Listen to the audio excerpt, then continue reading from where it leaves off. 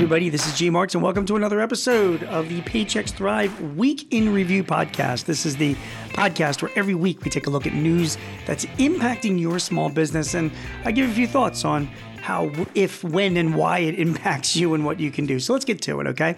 The first bit of news from this past week comes from the Wall Street Journal, and it was widely covered news about inflation in the U.S. There's good news. Price gains have slowed markedly from the 40-year highs that were recorded last year, particularly when looking at a gauge of underlying or core inflation that excludes volatile food and energy prices. So the latest inflation data shows this. It shows that the risk without a further slowdown in the economy, inflation might settle around 3%, which is well below the alarming rates that prompted a series of rapid Federal Reserve rate increases last year, but it's still above the 2% inflation rate that the central bank has set at its target.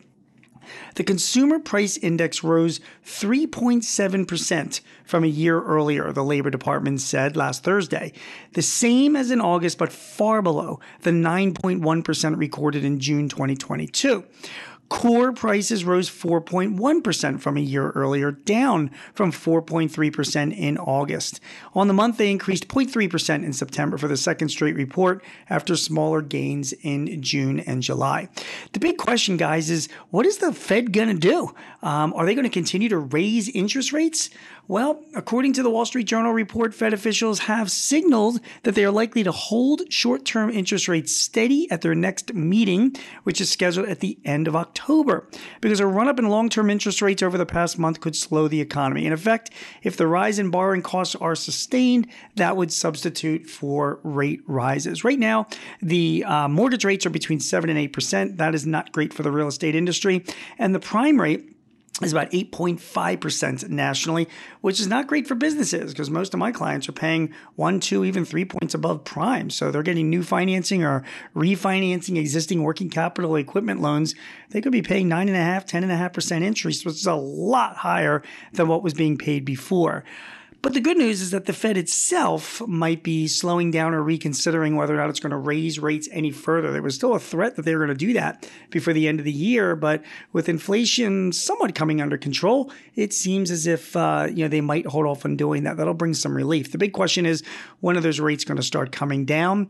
I wouldn't be too optimistic about that. I'm looking sometime in the next 6 to 12 months before we start seeing rates start to decrease, which means the cost of financing and borrowing are going to remain high for the next year or so.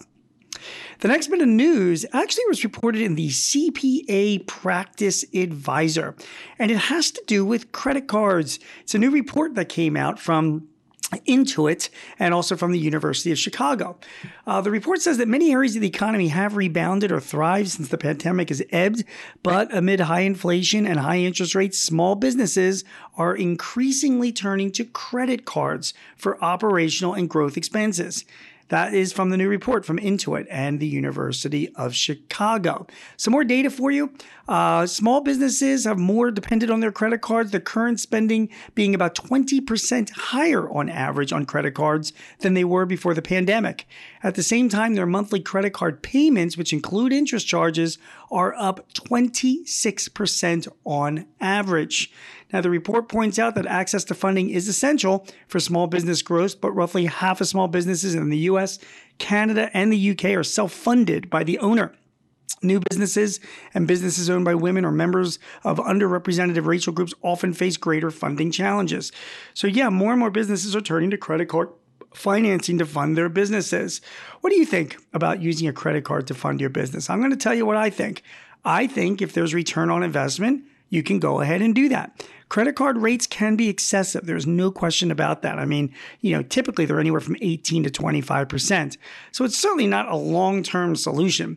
But if you need to borrow money short-term off of your credit card, maybe to put down a deposit on a new lease location or a small piece of equipment or for some inventory, and you're going to turn that around into something more profitable that's going to give you a return on investment that will not only pay back the credit card fees or interest, but also obviously give you a profit, you don't have to turn away from it. Credit card financing is not evil. Even any other short-term financing with high interest rates. I get it when people get scared when they see double-digit inflation rates, but it's not an evil thing. I have a lot of clients that have used credit cards in the past to help finance their businesses short term. They've swallowed those rates. And remember, even when you hear a 20 or a 25% rate, that's an annual rate. If you've got it outstanding a balance for 2, 3, 4 months, yeah, you're going to pay more than a typical loan, but good luck getting that loan in this environment, right? So credit cards can provide a crucial form of financing for you. And as long as you do the math and make sure that you're paying it back and you are still profiting and it's providing a return on investment, then hey, I'm all for it. I do not think, I don't like the whole current narrative that credit card financing is a bad thing for small businesses. There are certainly better options, but if you don't have those options available, it could be your only thing. Just make sure you're getting return on investment. Finally, there was a really cool article in the Franchise Times just this past week about Marco's Pizza, a delivery chain that has announced that they will provide franchisees with autonomous vehicles for delivery. Well, Marco's Pizza isn't the only franchise that is turning towards automation internally. Chipotle is testing a new robot that automates the process of assembling burrito bowls in salads. And there are other chains as well. I wrote about this recently. I forget if it was The Guardian or The Hill, but I was pointing out fast food chains that were using a piece of equipment called Flippy, which flips hamburgers. White Castle is automating the creation of their burgers as well. Lots of fast food chains are doing this. The reasons are obvious. I mean, obviously, if they can't, we have a labor shortage. It's very tough getting hourly workers to work at these businesses. So, a lot of these people are turning towards automation to help them with it. Now, you might say that buying this equipment is expensive, and it certainly can be. Financing is available for this. But what caught my attention about this article in the Franchise Times was that it's the franchisor, it's Marco's Pizza Delivery, the chain, the corporate headquarters. They're providing these autonomous vehicles for their franchisees. And I think that's where the key is. I think if a lot of the chain restaurants finance this on a corporate level, make those investments in those types of automation and help their franchisees, share the cost and the burden of putting in this technology, I think it's a potential win-win, for the long term. Now, autonomous vehicles, not so sure about that. I don't know if there's like a self-driving pizza cart going down the street. I'm not quite sure how long that would last in my neighborhood. I don't know about yours.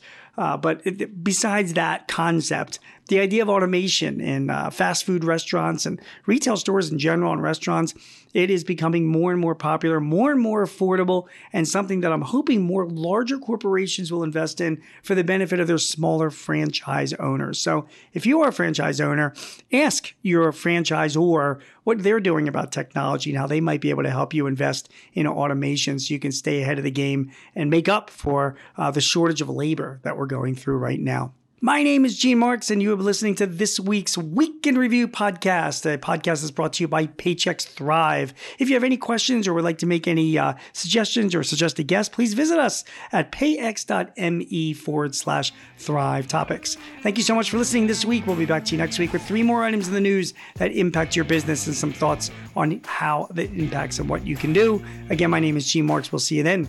Take care. This podcast is property of Paychex Incorporated, 2023. All rights reserved.